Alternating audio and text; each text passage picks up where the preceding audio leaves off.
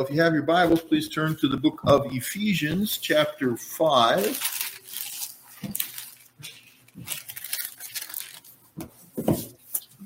Ephesians chapter 5, we'll start at verse 21. Actually, we're going to go back a little before that, but we'll start with 21.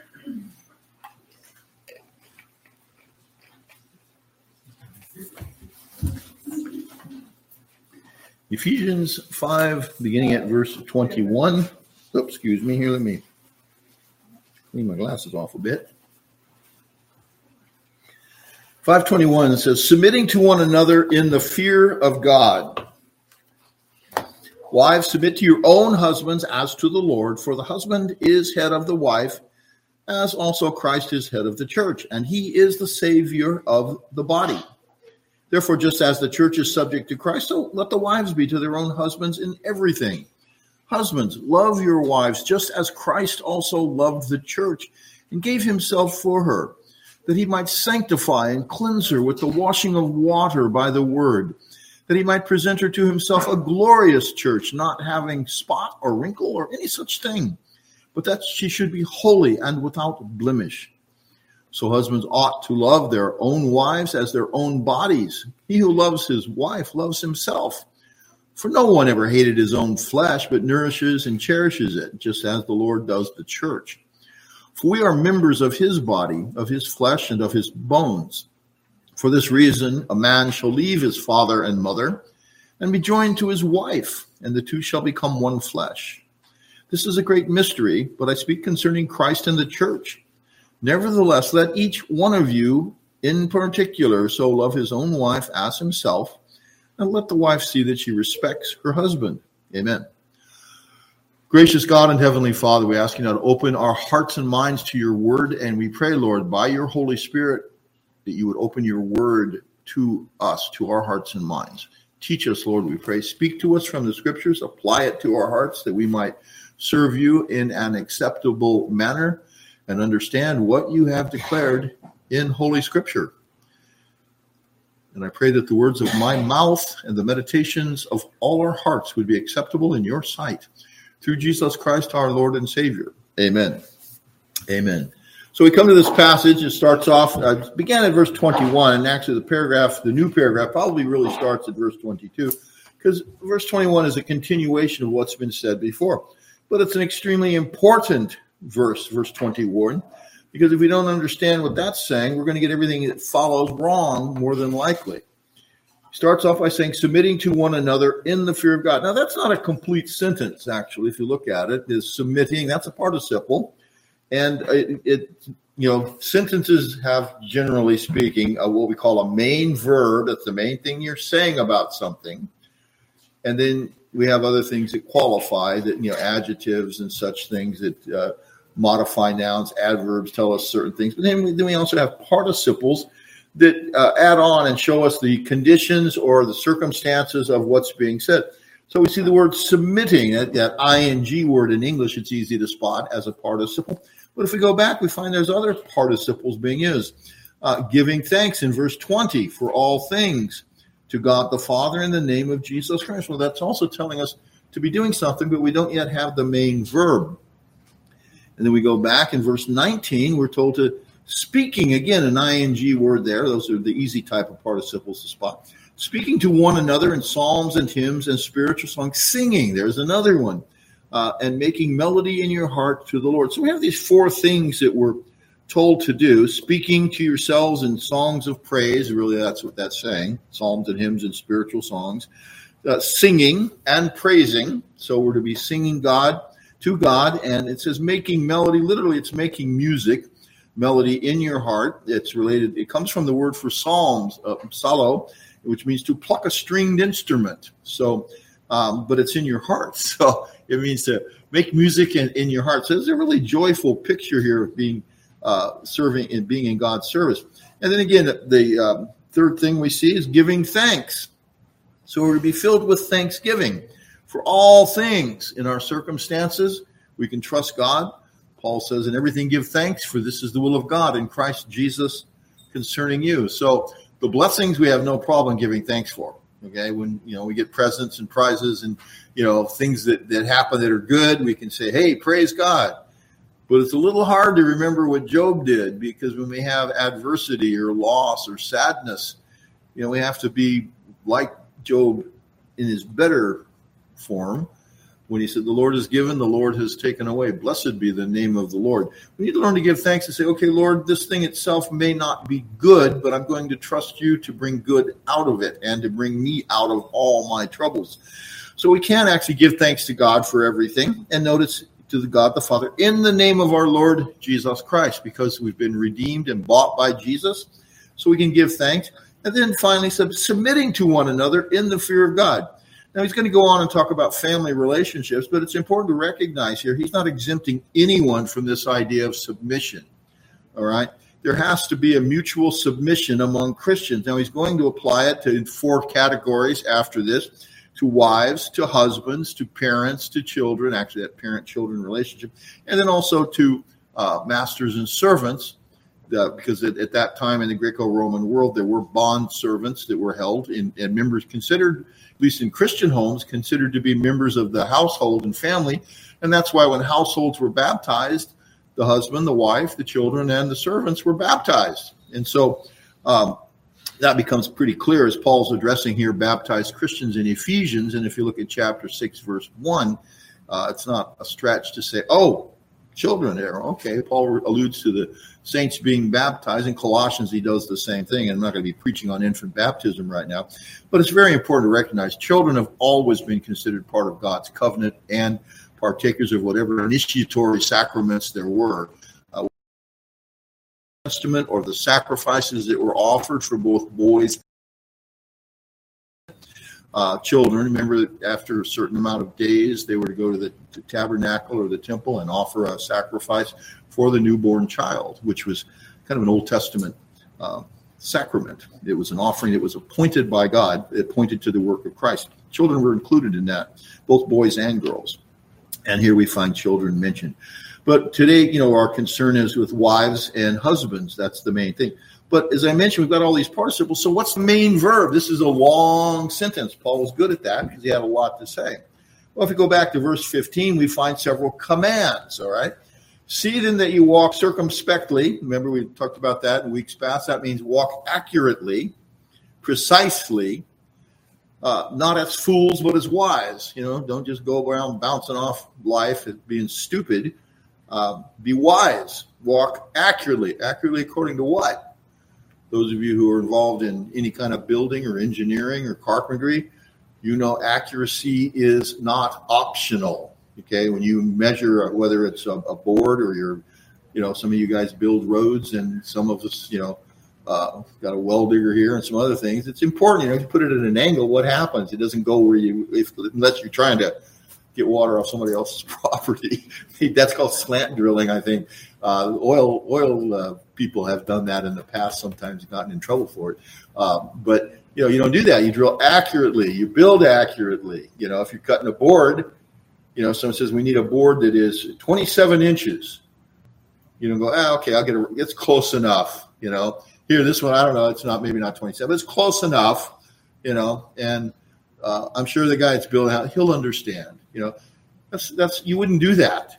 Okay, you engineers, when you're figuring out how to build things, you do it right. You do it precisely. Like if you're building a bridge, you have to account for when it gets hot and it expands. When it gets cold, it shrinks. Am I right, Eric?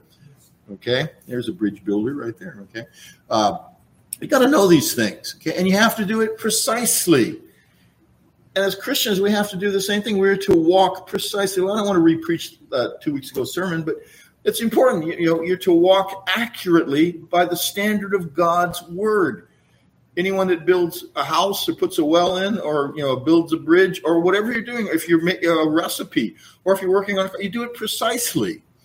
Okay, remember the old Chilton Manual? Those of you that when you're learning how to work on cars, it's a good idea to have one nearby. I don't even know if they still, I guess they publish those. Most everybody goes online now and looks at a tutorial to figure stuff out. But it used to be, you got the book out, you looked at it, and you did it exactly the way they said. And that's because they had all the plans for the car and everything else. When they build airplanes and rocket ships, they do it according to the plan, what's written. The same thing's true of the Christian life. That's very important. And it actually comes up later in the chapter. So we are to walk accurately. The Greek word is akribos rather, and it's clearly related to the word accurate in English. And so that's how you're to walk. And so don't be foolish. Learn what the Bible says. And you say, like, well, where do I start? Start with the Ten Commandments. Okay, start with the Ten Commandments. When you get those memorized and pray about them, then go to the Sermon on the Mount in the Gospel of Matthew. But start at the book of Genesis and read through the Bible. Find out, what has God said? What does he say in his word? And understand now that you got to know the New Testament to know how certain things apply in the Christian life from the Old Testament. But God's word is valid. All scripture is given by inspiration of God and is profitable. So all of it is necessary and a blessing to us. And that's how God instructs us, that we're to be covenant keepers and walk accurately. And he says, redeeming the time. There's one of those ing words. So when you walk accurately, you're redeeming the time. Paul's saying, don't waste your time. Do it right. What happens if you don't follow the plan? Let's say you're trying to build a house, okay? And you don't bother to look at the blueprint. What do you have to do? You end up having to go back and redo it, huh? And what a waste of time that is. And when people build their lives, they ignore God's law. They think, well, I know God doesn't approve of this, but I like it. Or it seems to be popular, so whatever it is. And you go on, and then pretty soon you find, whoa, what a mistake that was. That was a path I never should have gone down. And then you have to go retrace your steps, spiritually, I'm talking about, and go to God and say, Lord, please forgive me, and get my feet back into the path of righteousness. So redeeming the time. Don't waste your time. Why? Because the days are evil. There's plenty of false paths to get in on. Well, that's not the main verb of what we're looking at, okay? Then he says, therefore, do not be unwise, but understand what the will of the Lord is. All right, there's a command. And the main verb there would be do not be unwise, okay, and also understand what the will of the Lord is. But then we come to verse 18. Do not be drunk with wine. There's a command, so don't be getting drunk with wine, in which is dissipation. The Greek word there, it means a waste of time, useless. It's riotous living, okay? Dissipation is a big $2 word. The old King James, which is so hard to understand, according to some, it has do not be drunk with wine, which is excess. I don't know. Excess seems a lot easier than the word dispensation or dissipation for some of us. But then he says this, but be filled with the Spirit. There's your main verb. Be filled with the Spirit. How does that manifest itself? Well, some would say, well, you need to speak in gibberish and jump around and dance and, stand up and start saying, thus says the Lord, and just say whatever comes into your mind and trust that it's God. No, that's how false prophets function. And, that's not the way the Holy Spirit fills a person. Now, you might jump around a little bit sometimes and just enjoy, okay, like the man who was leaping and praising God when they healed him up. But we're to speak to one another, we're told here, in psalms and hymns and spiritual song. That's the first thing. Then you have these four things. How does being filled with the Spirit manifest itself? All right. And by the way, if you're a Christian, you have the Holy Spirit in your life. God has given his Spirit, as Paul said earlier, as the seal, the guarantee, the earnest of your salvation. If you're a believer, you have the Holy Spirit in your life. You don't need to have some extra miraculous experience. If you believe in the Lord Jesus Christ, first of all, you can't do that apart from the Holy Spirit working in you. So if you can say today, okay, struggling as I may be, ignorant as I might possibly be, maybe way more than I realize, I do love Jesus. I am trusting in him as my Savior. You can't do that without the Holy Spirit, because that's God's gift. For by grace are you saved through faith. Grace through faith, and that not of yourselves. It is the gift of God, not of works, lest any man should boast. So if you can say today, I believe in Jesus, well, that's God's work in you. Jesus said, no man can come to me except the Father who has sent me draw him.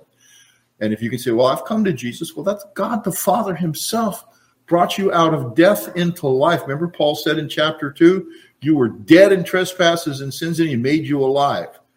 And so that you're being quickened by him. So it's all of grace. It's his work. And so we are to be filled with the Spirit. So how does it manifest itself? Well, one, in speaking to one another. That means being in fellowship with God's people, because notice it's not just speaking, it's speaking to one another. So you've got to be around other Christians. speaking to one another in psalms and hymns and spiritual songs. So you've got to have a knowledge of God's word. You've got to, know enough gospel content to be able to praise God, and know the Psalms well enough and know the rest of the scriptures so you can praise God according to his word. And hymns and spiritual songs, that is those things that the Holy Spirit quickens us to do. Some would read this as psalms, and psalms, spiritual, because they say, well, spiritual means it must be inspired scripture. And if you look elsewhere, Paul said in Galatians, if a man is overtaken in a fault, you who are spiritual, restore such a one in the spirit of meekness. He didn't say you who are infallible and inspired. He just meant those who are being guided and directed by the Holy Spirit. And that's what this means. So you can actually praise God. I love singing the Psalms, but some people who insist that that's the only thing you can sing, it's like, so we can never mention Jesus actually in song in our praises? Well, no, because it's not in a psalter. And it's like, I think that God's called us to something other than that. And so we're to sing and praise God in psalms, hymns, and spiritual songs, and very thankful that we can do that. And then he says how to do singing and making melody in your heart to the Lord. So how does the Holy Spirit's presence manifest itself in your life when you're filled with the Spirit? Well, you're going to be speaking to each other, singing, making melody in your heart, giving thanks to God. That's how this works, okay? You're going to be a thankful person. Now, if you think someone owes you something, generally, if you say thank you when like someone pays a debt, you might be being polite when you say that. But, someone would say, well, I don't necessarily have to really be all that thankful if a person's just paying a debt. Well, some of my friends, whenever I got paid back, I was always very thankful because it was, look, an unexpected gift, okay? They say, what's the old saying, if you want to destroy a man's memory, loan him a book, So, sometimes when you get the book back, it's like, wow, thank you. This is really great. I never thought I'd see this again. You don't want to be too enthusiastic. What do you mean? You didn't think I was going to pay you back? But we want to be thankful to God. A thankful heart is when you realize I don't deserve anything I have. When I said last week, count your blessings, as the old hymn says, name them one by one. That's a really important song. When you get finished counting those, realize that you absolutely deserve none of those blessings. They are all given to you by God's grace because he loves you in spite of your sins. And he provided his son to take your sins away so that he could bring you back home. Wow. What's the response of being filled with the Spirit? Giving thanks. And when you're filled with the Spirit, the Holy Spirit came to glorify Jesus Christ. So if you're filled with the Spirit, as it says in Colossians, the parallel passage is, let the word of Christ dwell in you richly in all wisdom, speaking to yourselves in psalms and hymns and spiritual songs. So the equivalent of being filled with the Spirit is having Christ's word dwell in you richly. That means you love the scriptures. On that basis, you can give thanks to God, the Father, in the name of our Lord Jesus Christ, because everything you have received that is good is from the Lord God Almighty through his Son, your Savior, Jesus Christ. And then we come to this phrase. So, we're like, hey, this is great. And then submitting. Whoa, wait a minute. What do you mean submitting? Okay, that's kind of scary. Submitting to one another in the fear of God. Okay. Now we come to that. And so one of the aspects of being filled with the Holy Spirit is a mutual submission. Now, I know he's going to say, wives, submit to your own husbands, and that's a true proper form in a family. But the husbands are told to love their wives as Christ also loved the church. And so, gentlemen, if you want your wives to submit to you, you have to be an example of what submission is. Think about this, okay? If your wife and your children, let's assume you've got a lousy example of submission, okay? If you're not in submission to the Lord, and if that's not manifesting itself by listening to others and being gentle with them, and maybe even assuming that you could be wrong and they could be right. Remember, the story of the woman that married Mr. Right, she said. And then she found out after they were married that his first name was Always, okay? And, that's sad. But it's all too true, particularly in the church, because we read this passage and it really gets abused a lot. So, husbands, you have to set an example of submission for your family to follow. So if your wife and children follow your, let's say, lousy and bad example of submission, what sort of submission should you expect? How have you demonstrated to your family, husbands, submission? Do you listen to what they have to say? Do you care about what they say? Do their concerns, their insights, does that mean anything to you? Or is it just my way or the highway? That's all too often in Christian homes, not just in this church. I've seen it in other churches where I've pastored. And it's something we all of us guys, because we like this idea, my wife's got to submit to me. And we really abuse that horribly. The husband is the head of the wife. Okay. But you know what my head does for the rest of my body? It makes sure it's healthy and happy. All right. You can look at me, see it. I'm pretty happy. Okay. A husband's supposed to, when it says submit to one another in the fear of God, note that qualifier there. It's not just submit to one another. It means in the fear of God, that what is right before the Lord, for there to be that mutual, loving, gentle submission. The one thing that's wonderful about marriage is it's one of the 3 creation ordinances. All right? A creation ordinance is something that God put into place before the fall.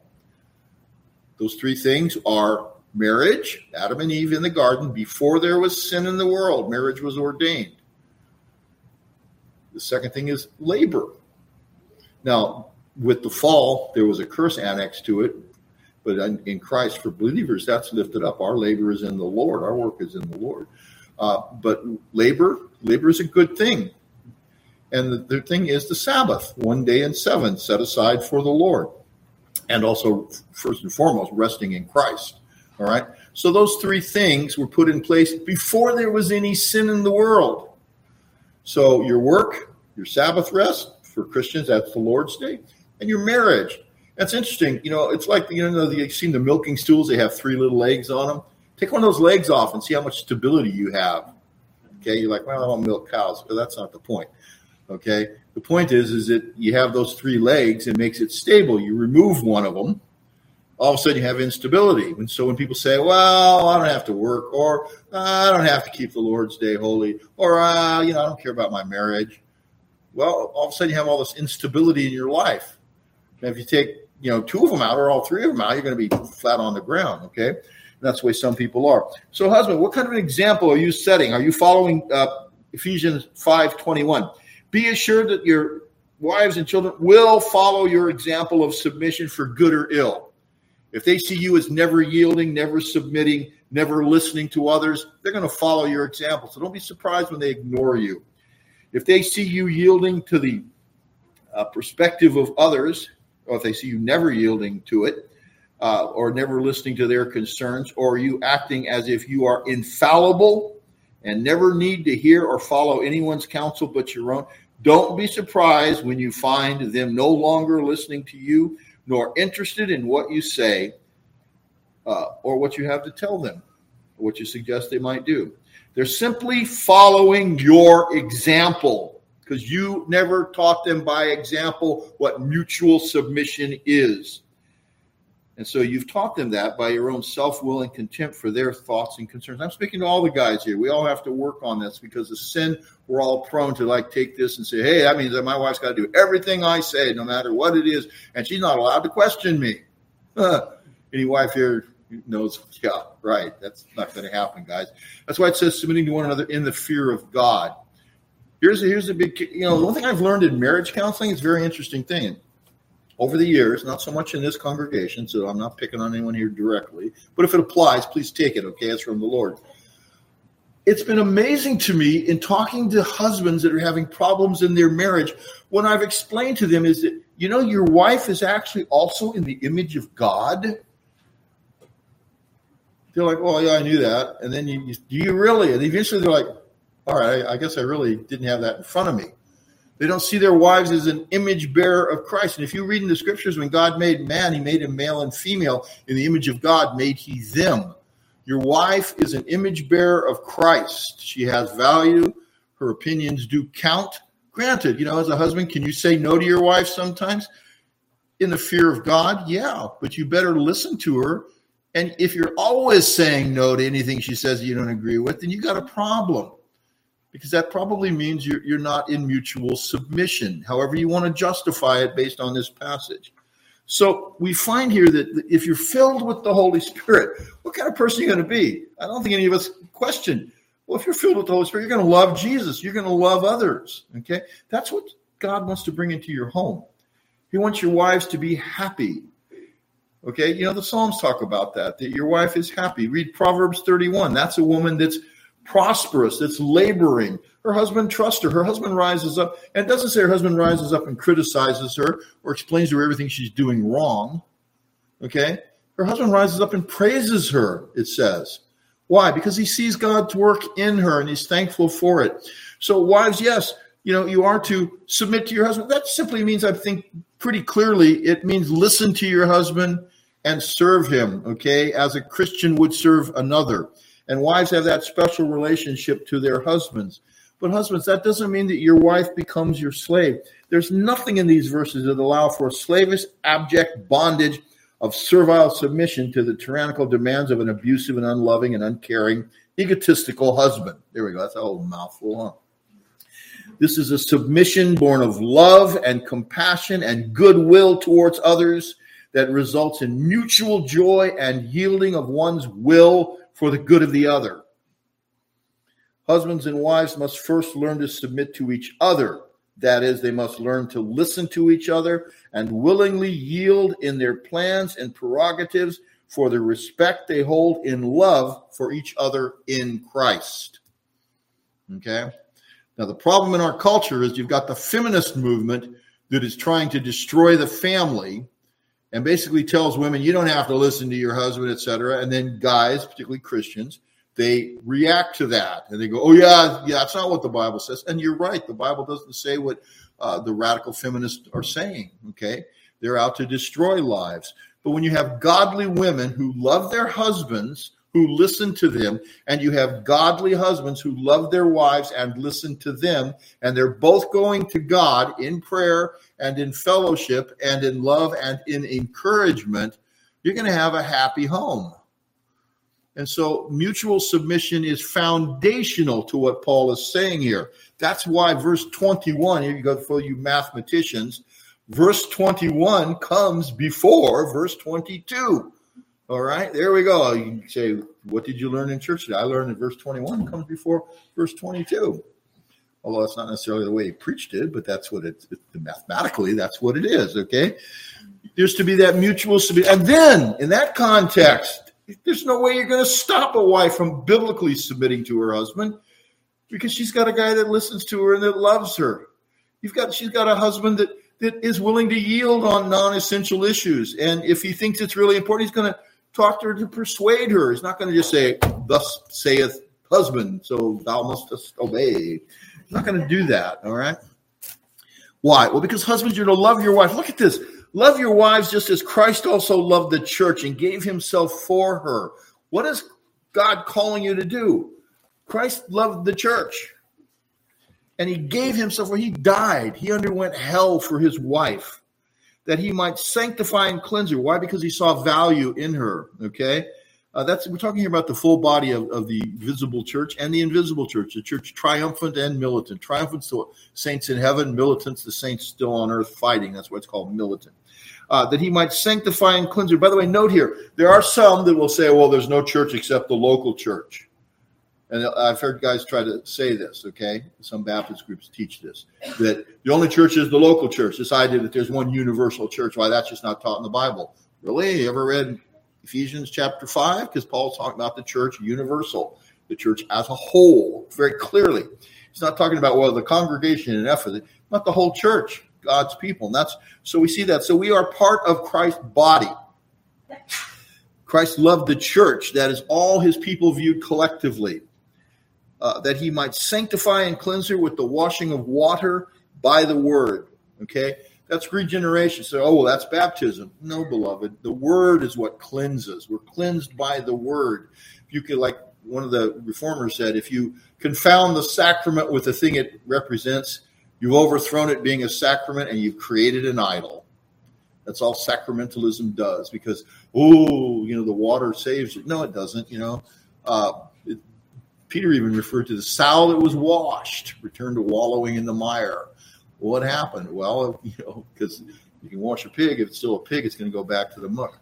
The idea is that you can be baptized. If you're unregenerate, you're not really saved, you're not really trusting in Jesus, your baptism means nothing. And so it's important to recognize that. The washing of water by the word, the regeneration that takes place. In Titus, Paul refers to the washing of regeneration. He didn't say the regeneration of washing.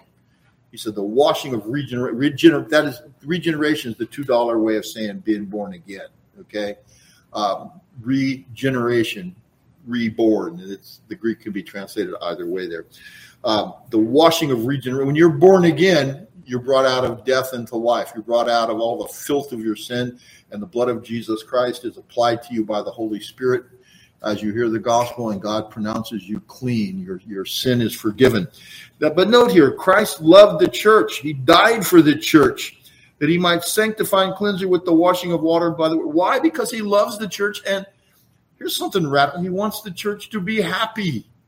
He wants the church to be filled with the Spirit, singing praises, loving one another, giving thanks to God the Father, and living in mutual submission. That is in fellowship, where the value of your brother or sister's opinion means something to you. And if their heart is sad, that means something to you also. You want to hear why. You want to be able to help them. And if you're the cause of it, you want to stop and see what you can do to make things better.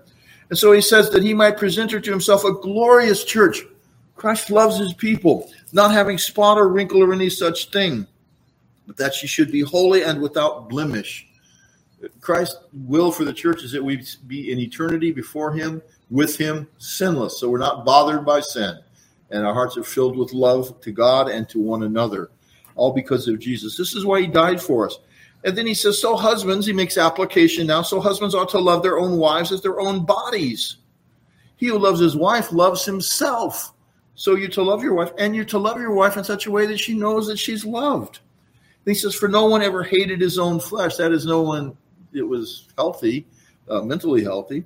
You may say, well, what about people that hurt themselves? Well, okay, they're generally they're going through some psychological stuff. You want to be gentle with them.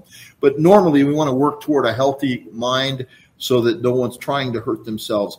But he says here, no one ever hated his own flesh. And that's a standard basic principle. Nobody, we would say, in their right mind. But nourishes and cherishes it. That is, if you nourish someone, you make sure it's healthy. If you cherish it, that means you put a high value on it. Okay, you prize it. You don't treat it with contempt. But he says you nurtures and cherishes it, just as the Lord does the church. Here's an interesting thing. We love Jesus, right? Because he loved us. Husbands, you're to love your wife as Christ loved the church. You say, well, he's Lord.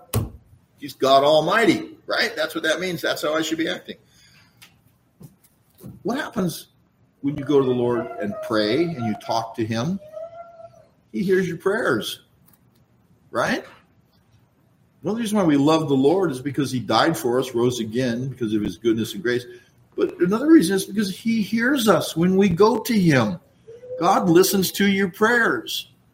Husbands, if your wife's talking to you, and I fail on this all too often, so we won't go there. But, wives, make sure you have your husband's attention, okay, when you talk to him. If his nose is buried in a book, get his attention first. Like the one guy said, my wife seems to start every conversation we have with, are you even listening? Husbands, listen to your wives. Why? Because Christ listens to his church. He listens to his bride. And he doesn't dismiss everything she says as if it's foolishness. And he doesn't tell her, no, you only do what I say. I don't want to hear what you have to say. Your opinion doesn't matter. Oh my, that would be rather foolish to do that, huh? We love the Lord because he hears our prayers. All right? The Lord loves his church and cherishes it. Okay, he puts a high value on it. Obviously, he died for us, so he puts a pretty high value on what he's going to do and make of us. For we are members of his body, of his flesh, and of his bones. Paul says, for this, he quotes from Genesis now.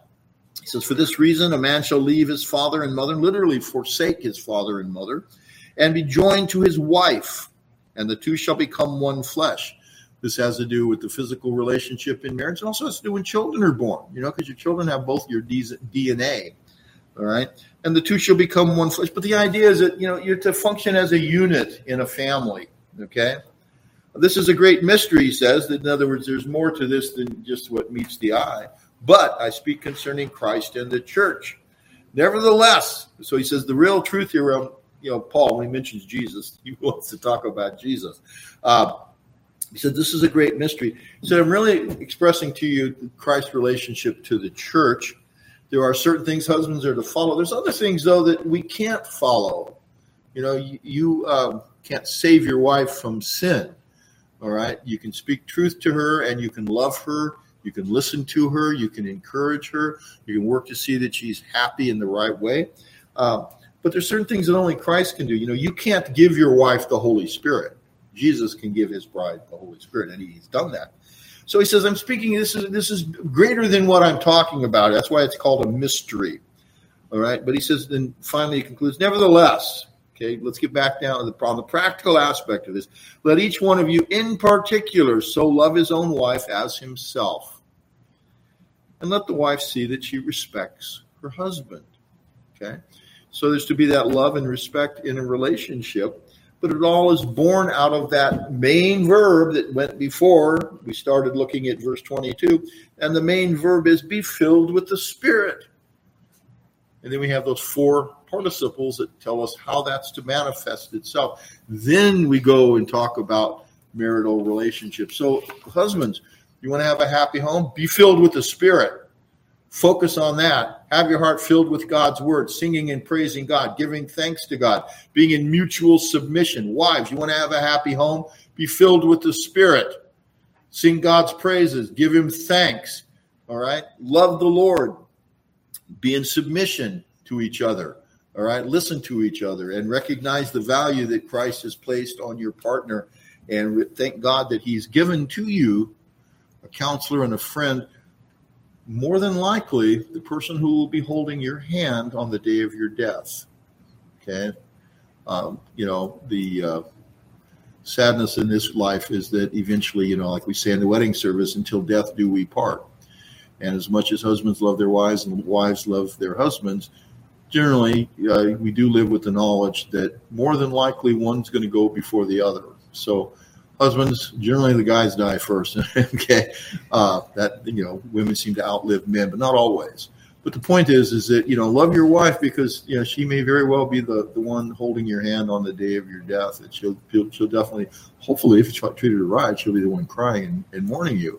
Okay. It could be the other way too. But the point is you don't understand, maybe we don't, I'm not trying to blame anybody here, how valuable your partner is and what a gift God has given to you.